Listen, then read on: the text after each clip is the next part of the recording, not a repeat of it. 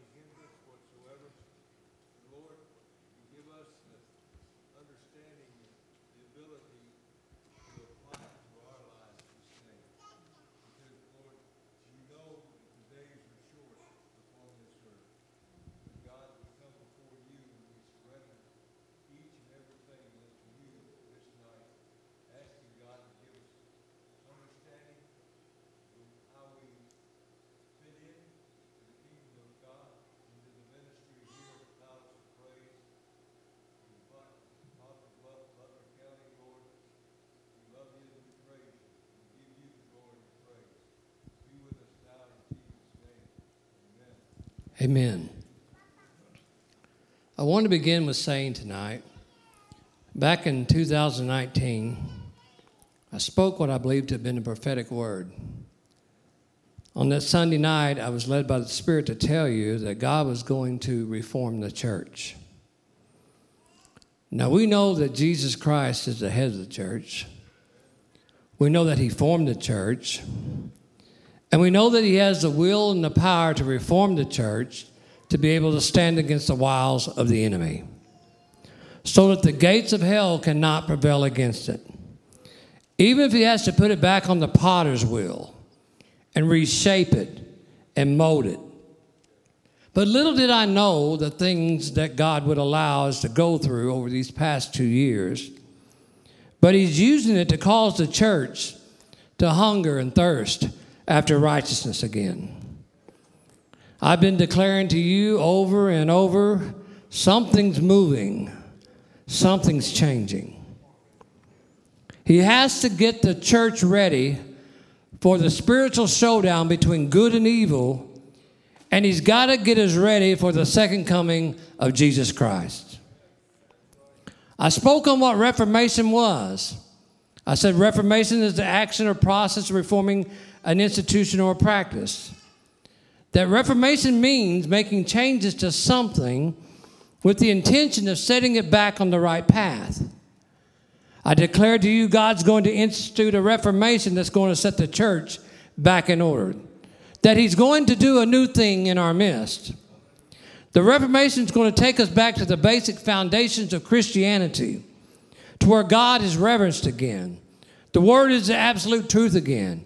Prayer is effective again, and worship is pure again. Will once again bring fresh renewal to the church. The church has wandered off track for too long, lowering the standards of holiness in return for attendance.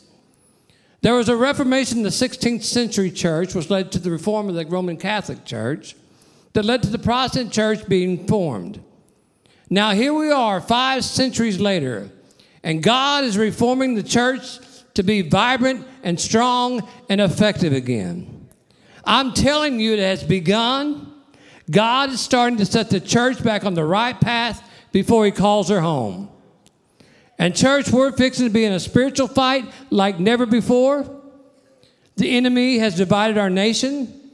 His strategy is to divide and conquer, and is working against the world. He's turning family against family, the government against the people, one race against another race, one political party against another party, and he's coming for the church next to try to split it. That might work on the things of this world, but not with the kingdom of God. Because we serve the master of this universe. His name is Jehovah God Almighty. The evil leaders of this world know what happens if you split an atom. It causes more neutrons to split other atoms, causing a chain reaction that in turn causes an atomic explosion. I say that to say this. When they come for the church, and they will, they're fixing to find out what happens when they try to split the church, a spiritual atom. They're going to face a spiritual explosion. Like an atom, when you try to split the church, it's going to cause a chain reaction that's going to lead to a spiritual explosion that's going to destroy the works of the enemy. Just like in Stephen's day, when they stoned him in an effort to try to silence the church and split it, it scattered and destroyed. Instead of destroying the church, it caused a spiritual explosion. And we have a decision to make if we want to be a part of this last day Reformation or not. This is the beginning of the 21st century Reformation of the church that will be used for the transformation of lives, to reap the harvest of souls 5 centuries later. I'm telling you, Christ is coming back after a church without a spot or a blemish. That's what this Reformation is going to do. It's going to prepare us to be ready for the second coming of Jesus Christ, our Lord and our Savior. That's the church that has truly been transformed and a part of this last day Reformation, where once again righteousness and holiness exist in the hearts of true believers who hunger and thirst after it. They shall be filled. Once again, it's not going to happen by programs and by decreasing interest in church. There is evidence now that signifies this process has begun. There's a shifting that's taking place in the atmosphere. You can't put God in a box. You can't contain him. Never forget his glory fills the earth. I'm telling you, I feel it in here. When we are weak, he's made strong. And the strength of a church will no longer be measured in numbers and in deeds alone. Instead, its strength will be measured by its commitment to spreading the gospel of Jesus Christ in these last days. For you shall receive power after the Holy Ghost has come upon you, and you shall be my witnesses. You know, when there's a lot of people, I don't care what they're doing, they can make a lot of noise and never accomplish nothing. For years, the church has been going through many different styles and trends and fads and traditions. From the changing of songs, changing programs, changing the look of the facilities, and lowering standards, mostly conforming to cultural likings.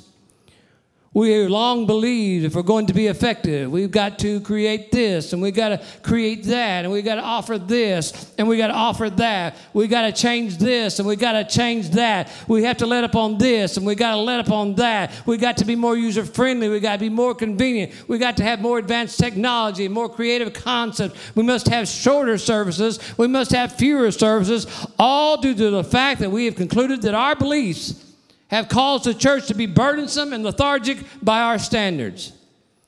And to increase in anything or to require more commitment of anyone falls into the accusatory concept of being religious fanatics. Therefore, we have said and we have watched the decline of the church while the war waxes worse and worse. Can I tell you, there's nothing new under the sun, that it was Jesus then and it's still Jesus now that saves and delivers and heals and draws a crowd. This hour that we are in was prophesied to come to pass in Matthew 24:12. And because lawlessness will abound, the love of many will grow cold. Nobody wants any laws biblically, and now not even governmentally. Even declaring the Bible nor the Constitution is not even certain anymore. Things on the world stage to many looks bad, folks. Evil's rampant. They're ready to wave their victory flags. The worldview is we are free falling. We haven't hit the bottom yet, that it's going to get a lot deeper than we can imagine. And the church feels hopeless. It's been in hiding and silent for way too long. People's hearts are failing them because of fear, and their hearts are growing cold and indifferent to their fellow man. But I say, hold on just a minute. Don't wave your victory flag just yet, Satan. This all looks different from heaven's perspective, from heaven's point of view. The church has not and will not be canceled. The biggest problem the far left has with their woke agenda is they have woken a sleeping giant called the church. They're no longer going to face the church in its slothfulness and silence. They're fixing to face the church in its greatest hour of strength and power. Help is on the way. The church is fixing to rise up, and our enemy is fixing to be scattered. Hallelujah. I told you, and I still believe, in the midst of all this chaos, wickedness, and darkness, that right in the middle of it all will be the church, shining brightly in this darkness, making the biggest comeback of the church in history. Did God not say that the latter shall be greater than the former? Now I'm fixing to show you a picture. I've been searching for a picture, to find a picture as close to what I see, or what I can picture in my mind, or what God is saying here. And so I've asked these guys to put up a slide for you. Would you put up that slide? I want you to look at this slide. First, I want you to see all the black, all the darkness. But you know what those bright spots are? That's the places where God is going to deposit his glory, to where the glory of God will pierce the darkness of this earth. I believe that's what we're going to see in these last days. The world might grow cold and indifferent and dark, but there's going to be a light spring up, and it's going to be the church, and it's going to be the glory of the Lord that's shining through the darkness. Why do I believe that so much? It's because I know what's coming back to the church. And what is that? It's what's been missing from the church for way too long, that our past have caused it to depart from us. Tonight, through the Word of God, King David is going to tell us what we're missing and how to bring it back so that God can restore the church and this nation. Is anybody ready to find out what it is? So I'm going to go to the book of Samuel, where I'm going to draw God's message tonight. But before we go into chapter 8, I wanted to visit some preceding chapters in the book of Samuel. I first want to set up the importance of the Ark of the Covenant to Israel. Because where the ark dwelled was where the glory dwelled. God's glory brought Israel his favor. In the Old Testament days, the ark represented God's tabernacle. And it represented his tangible presence among his people and served as God's throne on the earth. I still believe God's presence is tangible today. I can feel him touch me. I can feel his presence. He dwells in my heart. In Exodus 25:10, Moses receives the command from God to build an ark out of acacia wood. And once it's built, he was to place inside it the golden pot of manna, Aaron's rod that budded, and the 10 Commandments. Then it was covered with a plate of gold that formed what they called the mercy seat, and then there were 2 cherubims. And it was recorded Moses often knelt in between the cherubims to hear from the Lord. It was where the glory of the Lord dwelt. Upon completing it, the Israelites carried the ark with them. During those 40 years, they spent wandering in the desert. And after the conquest of Canaan, it was brought to Shiloh to rest and to be cared for by Eli's 2 sons. So let me set up this area of time I want to talk about. I want to talk to you about a time when Israel came to decide they wanted an earthly king to rule over them like the surrounding nations. Prior to this decision, they typically just normally trusted God. This decision came at a time when they were facing a Philistine threat at a time of Samuel the prophet. They were very afraid of their Philistine enemy. So Israel requested a king like the other nations had already established.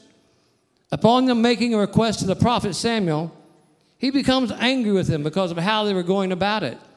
He believed they were rejecting God's rule, which is found in Deuteronomy 17.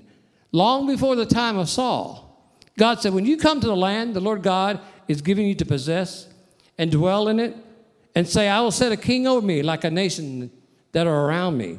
And you shall surely set a king over you whom the Lord your God chooses. He made it very clear that God's rule was, be sure to appoint over you a king the Lord your God chooses. So the problem was the Israelites did not ask for a king that God would choose, but one that the world would choose. They didn't wait for God's timing. Saul was chosen king both by Samuel and public acclamation. And God was reluctant to give Israel a king when they demanded it. But because they were looking for an earthly king and not a heavenly king, and because they did not want to wait for God's timing, but they were persistent in the request. So God says, you want a king? Go ahead, you'll get a king. Israel felt a king would be their answer to their problems. A king would judge them and protect them and fight their battles. Israel came to this conclusion because all the other nations had a king. Israel wanted an earthly king in spite of Yahweh, who had always judged them, who had always fought their battles. Now, I want to make note here that under Saul, the ark was with Israel at this time. But the king was too impatient to consult before engaging in battle, as many other leaders did before they went to battle. 1 Chronicles 13 says, it is stated that the people were not accustomed to consulting the ark in the days of Saul. After being defeated one day by the Philistines, the next time they faced them, they decided to take the ark to the battle with them. Eli's 2 boys were required to go with them. But unfortunately that day, the Philistines defeated Israel again in a battle. And to make matters even worse that day, they took the Ark of the Covenant from Israel that day. When Eli got word that his 2 sons were killed and that the Ark was taken, the Bible says he fell out of his chair, and he broke his neck, and he died. And at the very same moment, his daughter-in-law, who was giving birth to a son at that moment, upon hearing the news, immediately named her son Ichabod, which meant the glory has departed. Ichabod's mother died at birth that day. Israel was devastated at this news of losing the ark. The glory was gone from its people. But their strategy of catching the ark didn't work out for the Philistines too well, because the ark belonged to the Israelites, God's people. Their possession of it became a curse to the Philistines while the ark was in their possession. God had struck many of them with tumors. Even at one point, because they looked in the ark, he struck over 50,000 men dead, pressuring the Philistines to give the Ark of the Covenant back to the Israelites. So after 7 months, the Philistines sent the Israelites a message and said, come and get it. Church, the glory always belongs to God's people. It's our enemy's greatest threat. The Philistines were not prepared to handle the glory. The Israelites came and took it to Ben-Hadad's house, where it remained for 20 years, and his son was sanctified to keep it, the scripture says. Now, don't miss that statement. It said his son was sanctified to keep it. In other words, he's prepared for it. Sanctification was necessary to receive and handle the glory. That's a very powerful point tonight. Samuel told the people, now the ark of the glory of God is back. If they would repent and put away their false gods, that God would deliver them from the hands of their longtime enemy, the Philistines. And the Bible says, and so they did. And when they gathered in Mizpah, the Philistines attacked them again. But just as God had promised this time, they were unsuccessful to defeat Israel. God's favor and hand of protection was on their side again. Samuel 7:10 says, the Lord thundered with a loud thunder upon the Philistines and confused them that Israel was able to overcome them. In verse 13 it says, though the Philistines were subdued and they did not come any more into the territory of Israel, and the hand of the Lord was against the Philistines all the days of Samuel. I'm just establishing the importance of the Ark of Covenant, the glory to Israel's safety and prosperity, and how important his presence is to his people. It played a key role in Israel being able to restore its nation. And it is what is going to play a key role in God restoring our nation. There's a lot of churches trying to serve God without his presence. And they're no effect to the kingdom of God. They're dead. There's no life in them churches because the glory of the Lord has departed. Upon Saul becoming king, who was anointed by Samuel and supported by the people, he made a mess of his nation. He proceeded to become a rebellious leader. He became a reproach to God's people. He despised David, and he was angered by jealousy. He became disobedient to God to the point God finally rejected him as king. Samuel was given the task of telling King Saul. He told him, he said, because you have rejected the word of the Lord, he has rejected you as king. So God rejects Saul because of his disobedience. God even had Samuel go and anoint David to be the next king. David was truly God's chosen, not chosen by Samuel, nor the people. God chose David not only because he was a warrior, but because of his heart and his love for God. God had prepared David for this time. He said he was a man after his own heart. Once God withdrew his favor from Saul, he became even more rebellious. To the point he even went to a witch at Endor because God wasn't speaking to him anymore. He wanted to speak to Samuel's spirit, and he sure didn't like what Samuel had to tell him that day.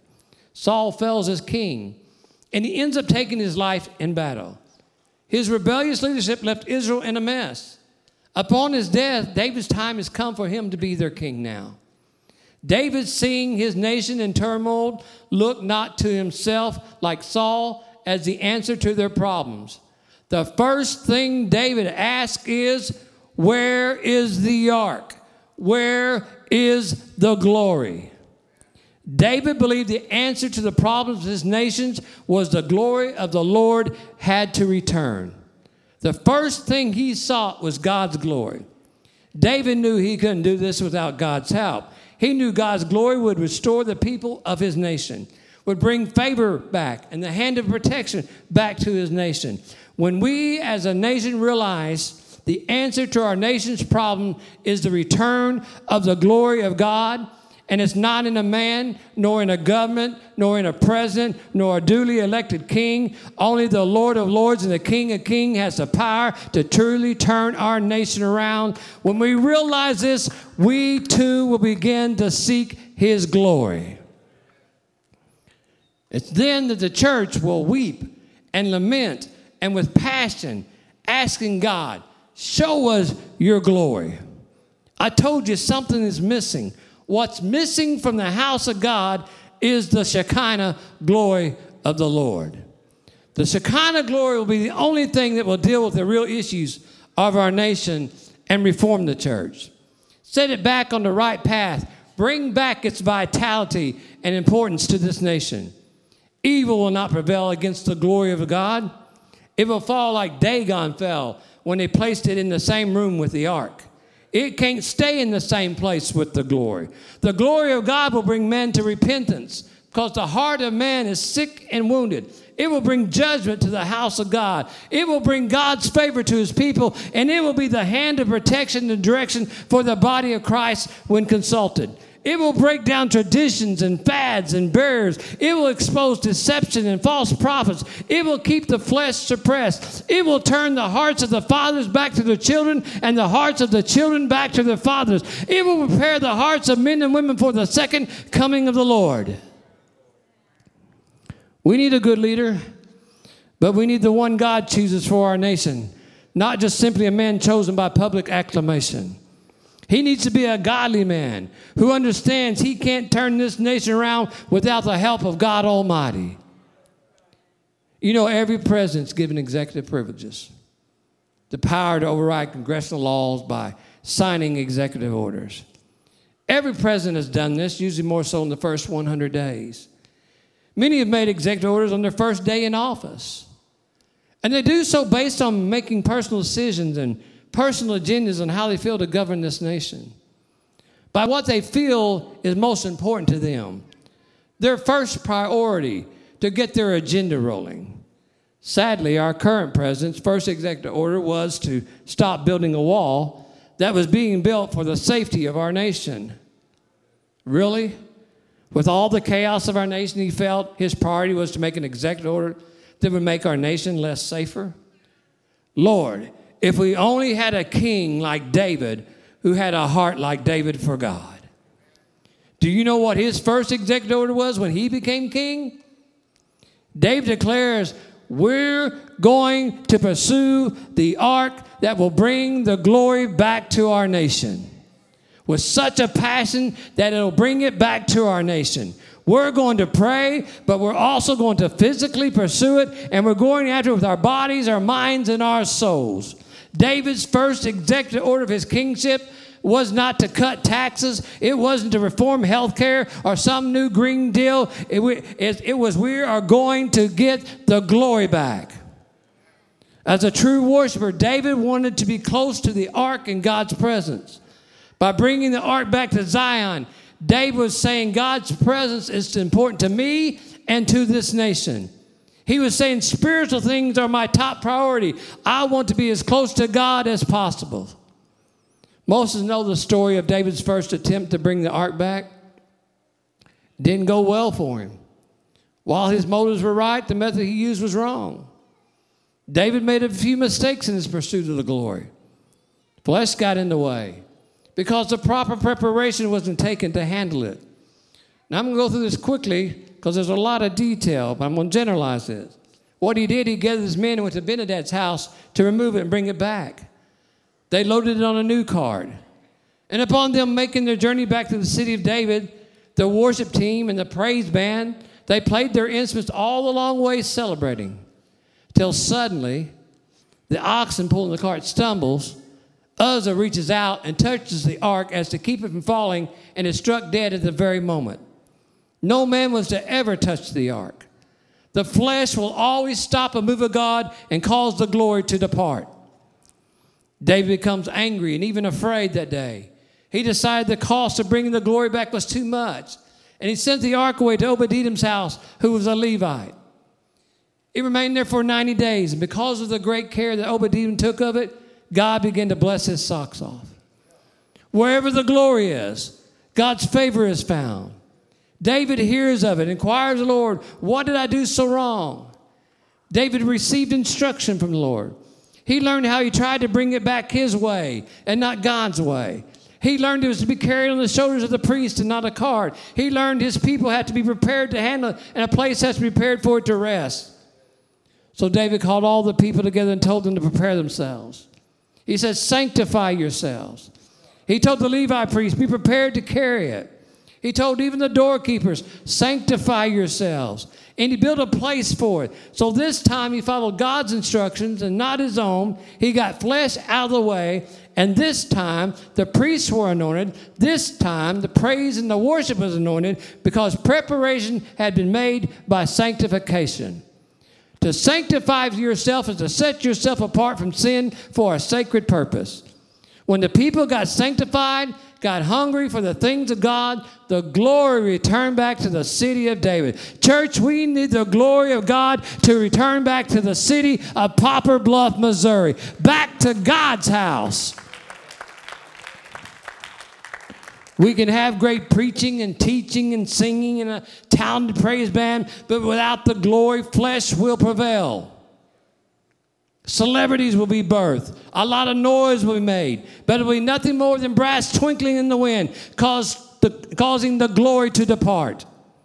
But where the people hunger and they thirst after righteousness, where people prepare and sanctify themselves, and where there is a place prepared, the glory will return. And the reformation of the church will produce an end-time harvest in this house. If not in this house, somewhere God will deposit his glory. And I'll tell you where it belongs. It belongs back in the house of the Lord. There's a lot of buildings full of people claiming to be the church, but something is missing to rightfully validate it as the church.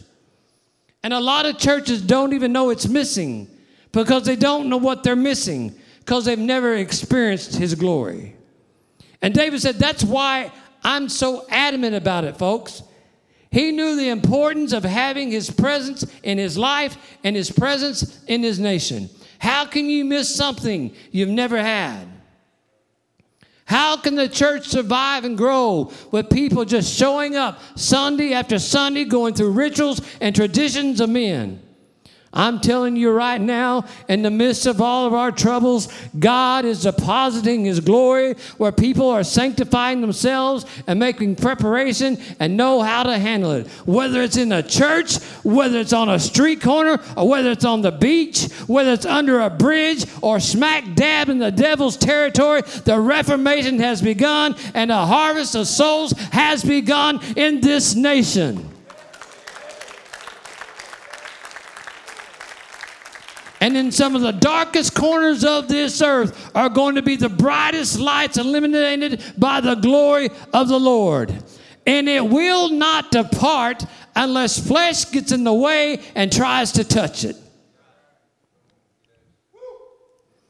God's not into anointing celebrities. He's into anointing his messengers.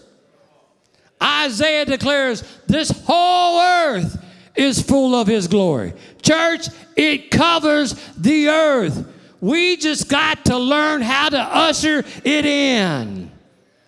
God's looking for ushers like doormen and gatekeepers who are sanctified and prepared to handle the glory.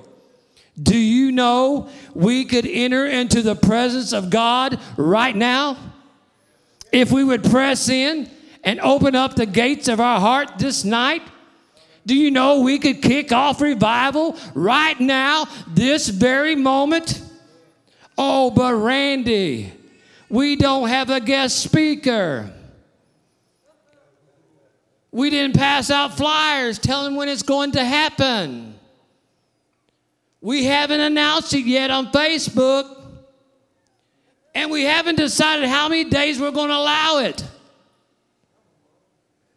So how are we going to just have revival break out right now on this Sunday night? That's my point. Them days are over. Spontaneity is going to be the new course of revival. You're never going to know when or where it's going to move. Going to be at some of the most unusual places. Going to be having some of the most peculiar times. It's going to be working through some of the most unusual people that's going to experience a move of God. Hallelujah.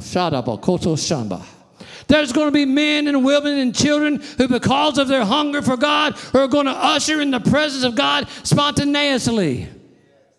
If he can't move in the church, he'll move at the workplace. If he can't move in the workplace, he'll move at a restaurant. If he can't move at a restaurant, he'll move in a ghetto. If he can't move in a ghetto, he'll move in a prison. If he can't move in a prison, he'll move in a crack house. Because this move is not going to be governed by the church board or dictated by convenience or stifled by complacency. Only God's going to be in charge of this move. God ain't got time for red tape, Pharisees, Sadducees, and piety. There's a harvest ready to be harvested. And the fields are ripe. He's just looking for the laborers who will go into the fields and help gather them in, operating under the anointing of the glory of God. The moment that Israel wanted an earthly king more than a heavenly king, the moment they wanted to depend on a man of their choosing more than God, the glory departed, their enemy defeated them. But the moment God chose a man who depended on God more than himself and led his nation to do the same, the glory came back and God defeated their enemies and restored favor back to their nation. I'm here to tell you the glory's coming back to the church, the body of Christ, before the second coming of Jesus Christ to prepare the way. I've come to tell you upon the return of God's glory, God is going to vindicate his church. The church has been shaken. The church has been lied on. The church has been persecuted. But the enemy has underestimated this sleeping giant. If we fall on our faces and seek for the glory of God and prepare for its return, we're going to be singing, the enemy's been defeated and death couldn't hold us down. And we're going to be shouting unto God with a voice of triumph. God has a plan to turn this nation around when this nation has a plan to turn back to God.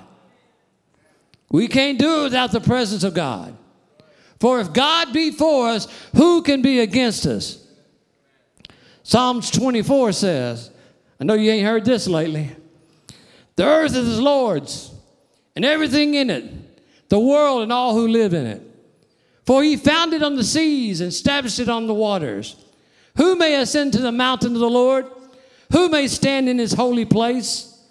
The one who has clean hands and a pure heart, who does not trust in the idol or swear by a false god. They will receive blessing from the Lord and what? Vindication from God, their Savior. Such is the generation of those who seek him, who seek your face, God of Jacob. Do you hear God's promise? The generation that seeks him will receive blessings and vindication. If we want God's favor and we want our nation to be vindicated, we must seek his glory. Do you know what vindication is? It's proof that someone or something is right or justified. Whew. I can hardly wait for God to vindicate the body of Christ and show the world that we were right, that we have the right answer, that we serve the right God, that we were right, therefore we win in the end. But to do so, we must have clean hands and a clean heart, and not trust in idols nor swear by a false god. In other words, we must be sanctified. That was a lesson David learned the first time he went to seek the ark. The glory, they were not prepared. They were not sanctified. Therefore, flesh got in the way. No flesh will ever glory in his presence. As a result, they did not receive the glory. Matter of fact, they felt the price was too high to pay. When they failed to handle God's glory in the right way, David sent the ark, the glory, to Obed-Edom's house. You know what it doesn't say? But knowing what we've learned about the glory and what it takes to house his glory, it's pretty evident to me Obed-Edom's house must have been prepared for it. God wasn't going to let them just send it to a place that was no more prepared than them. God won't send his glory to a house that isn't prepared to house it. It's too valuable. Flesh can't handle it. And if the house can't handle it, he'll send it to someone else who can. Remember the Philistines tried to house it when they captured the ark? But they couldn't handle it to the point they gave it back. You see, to whom much is given, much is required. So you see, much is required to house God's glory. You know, there's at times we have seen and gotten a visitation. But God desires to make a deposit in his house. We see the evidence because God began to bless the socks off Obed-Edom's house. Favor was poured out upon his house. If we don't want to prepare for it, someone else will. And the glory will never come to dwell in a house without preparation. Folks, it's the divine presence of God. It's not simply a visitation. It's an inhabitation. It's where God chooses to make a deposit. You know, you choose where you deposit your money in the bank, don't you? And one of the defining factors is making sure where you put it, they can handle it, correct? Why? Because it's valuable to you. So does God when he's going to deposit his glory. It's going to be where he believes the people are going to handle it, where they understand the value of it, where no flesh will try to glory in his presence. You know what I truly believe? I believe we've been preparing for a long time. I do. I believe we as a church have been striving to sanctify ourselves. And I believe we're now at a point we have to simply learn how to usher in the presence of God. How many in here are ready to be ushers? Hallelujah. I believe we've prepared a place for God to dwell. I believe it. I believe as ushers, we now, like gatekeepers, have to open the doors of our hearts and allow the glory to come in. You see, I believe the church has to take its rightful place in our cities across the nation. It's not a time for us to be hid out like Gideon, while year after year the enemy came and took their crops, their animals, their land. Gideon, a mighty man of valor, came to believe he could no longer make a difference. He had accepted defeat for his nation. And those characteristics are too much like the church of today. While we're hiding out in these church walls, good Christian men and women, the enemy, year after year, day after day, is destroying and ravaging our nation. And now too many believe we can no longer make a difference. We're discouraged that our government isn't doing more. People will depend on the government when they can't depend on the church any longer. The church no longer believes it's a restraining force. Why? I'll tell you why. Something's missing. The glory has departed. And we're being mocked like the prophetess Deborah, who's having church upon a mountain, when down below in the valley below, the enemy was ravaging the land. The enemy never feared her or their church? Well, they'd mock and they'd scream and they'd laugh at Deborah and they'd shout, her God's just a God of the mountain. He's not God down here. This is our land. We rule the earth. Until one day, that church came down off of that mountain with the glory of God surrounded all about them. And that day, with God's favor, they destroyed their enemy in over 900 iron chariots. And I've come tonight to tell you it's time for the church to come down off this hill and destroy the works of our enemies and take back our city. This is where God has placed us. And when the glory returns back to church with God on our side, with his hand of protection in our life, we will be victorious again. There's got to be a remnant in the midst of all this chaos that believes with God on our side, who can be against us? What am I saying? I'm saying it's time for the glory of God to return back to the church, for the church to go outside these walls and take back what the enemy has stolen from us and turn this city upside down for the glory of God. This place should be where we get our marching orders from, where we're anointed and appointed for our assignments out there. We must go into the world and preach the gospel. He didn't say the world must come into the church. He told the church to go into the world, making disciples of all nations, baptize them in the name of the Father, the Son, the Holy Spirit, teach them to observe all things which I've commanded you. It's time to be the church without walls. You're fixing to see church happening on the streets of this nation, folks, like never before. It's time for us to usher in his presence. Lift up your head, you gates. He calls them gates.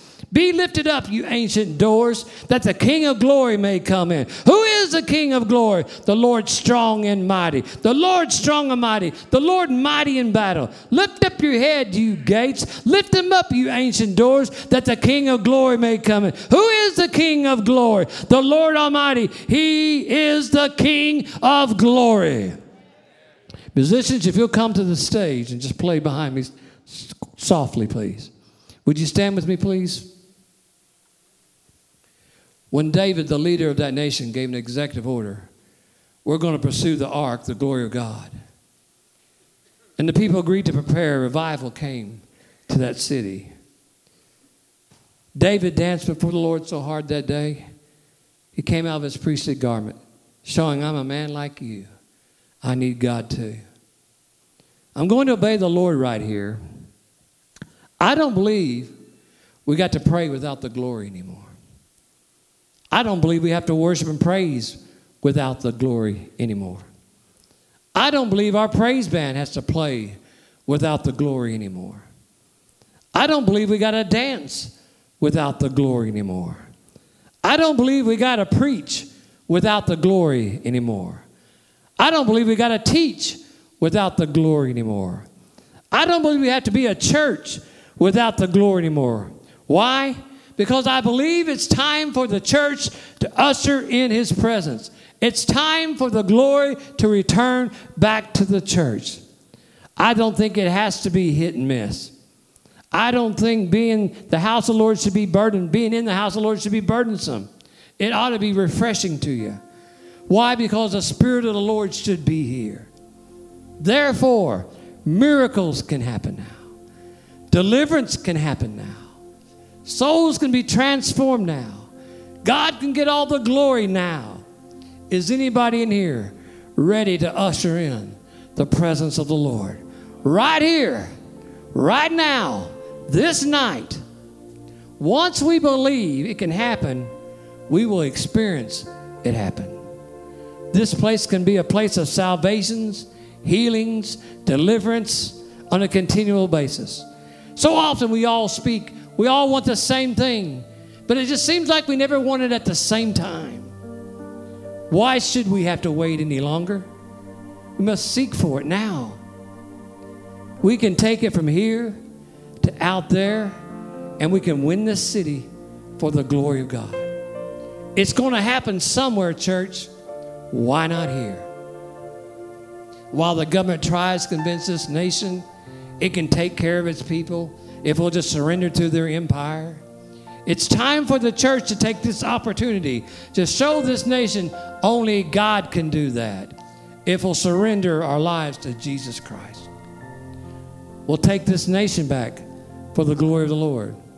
Lift up your heads, O daughter of Zion. Help's coming. God's fixing to vindicate the church and show the world we have had it right all along. That only God can save our souls and prosper this nation. Let the redeemed of the Lord say so. And if we'll repent and put away our false gods, God will deliver us from the hands of our enemies, like he did Israel from the Philistines. When they placed the ark beside the idol god Dagon, when they came in the next morning, the glory had done tore that idol down. I'm telling you, when the glory comes down, every high thing must come down, and every stronghold shall be broken. America has come to a place we feel a president, our government, is the answer to our problems. If we could just get this man, or if we could get this woman in the White House, our problems will be solved. We become more dependent on an earthly king more than we have our heavenly king. And we've made a grave mistake, and now judgment is coming. I'll give you, we need the right ones in those positions. But can I be candid? I don't care how cheap taxes get. I don't care how cheap gas gets. I don't care how big the stock market gets. Unless we deal with the root of all evil, we can still be a nation doomed for hell. Sin is a reproach to any nation, for it is righteousness that exalteth a nation. Church, we got a sin problem that money can't fix. Matter of fact, the love of money is one of our prevailing sins. Greed for wealth is at the center of our corruption. I'm telling you, I'd rather be dead broke, eating manna and following a cloud by day and a pillar by night than to be wallowing in the sins of this nation. What does it profit me to gain the whole world only to lose my soul? We need an earthly king like David, chosen by God, who'll depend on the King of Kings and the King above all kings to help us rule and reign in this nation. You want to know what the glory looks like? And I'm closing. When it comes back to the house of God, Isaiah tells us what it looked like. In the year that King Uzziah died, I saw the Lord high and exalted, seated on a throne, and the train of his robe filled the temple. And above him were seraphims, each with 6 wings. With 2 wings they covered their faces, with 2 wings they covered their feet, and with 2 they were flying. And they were calling to one another, Holy, holy, holy is the Lord Almighty. The whole earth is full of his glory. And at the sound of their voices, the doorpost and the threshold shook, and the temple was filled with smoke. I want you to notice 3 things that were evidenced when his glory fell. The sounds of voices. Praise was evidence. As their praises went up, God's glory came down. And it happened in the temple, identifying the place where it happened, in God's house. And the smoke appeared as a physical evidence of his manifested presence. His glory, like a cloud, filled the room. That scripture reminds us how Isaiah had the privilege of witnessing the glory of God being manifested in his presence. To prove to you and to me that God can and will deposit his glory in his house. There was evidence to prove it. And I believe that what he did then, church, he can still do now. I beseech you, O Lord, show us your glory. The glory is the manifestation of God's presence. You know what I need right now? I need our prayer warriors to come to the altar, if you would please. Kathy, get your people to pray. Sister Marvin, get your people to pray. Craig Reynolds, if you're here, get your men to pray. Just come here right now and line up here and stand in front of me. If you're a prayer warrior and you declare, I'm a prayer warrior, I want you to come and stand here. Anybody, young or old. There's some young people. There's some kids I know that can pray better than some of us that know how to get a hold of God.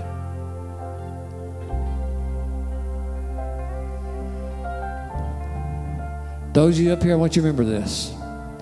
It's the effectual, fervent prayers of the righteous that availeth much. What I want you to do is begin to intercede for this night. I want you to pray. Don't worry about interrupting me. You pray like you pray. I don't care how loud you are. And once the presence of God has come upon you, in a moment there's going to be some people behind you. And I want you to begin to lay your hands on these people.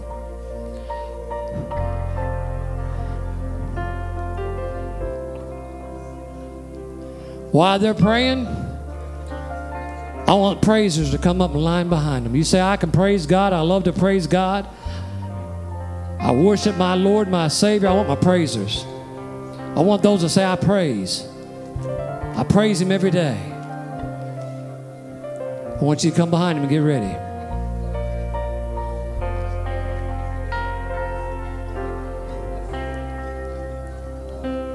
I feel the presence of the Lord entering this room.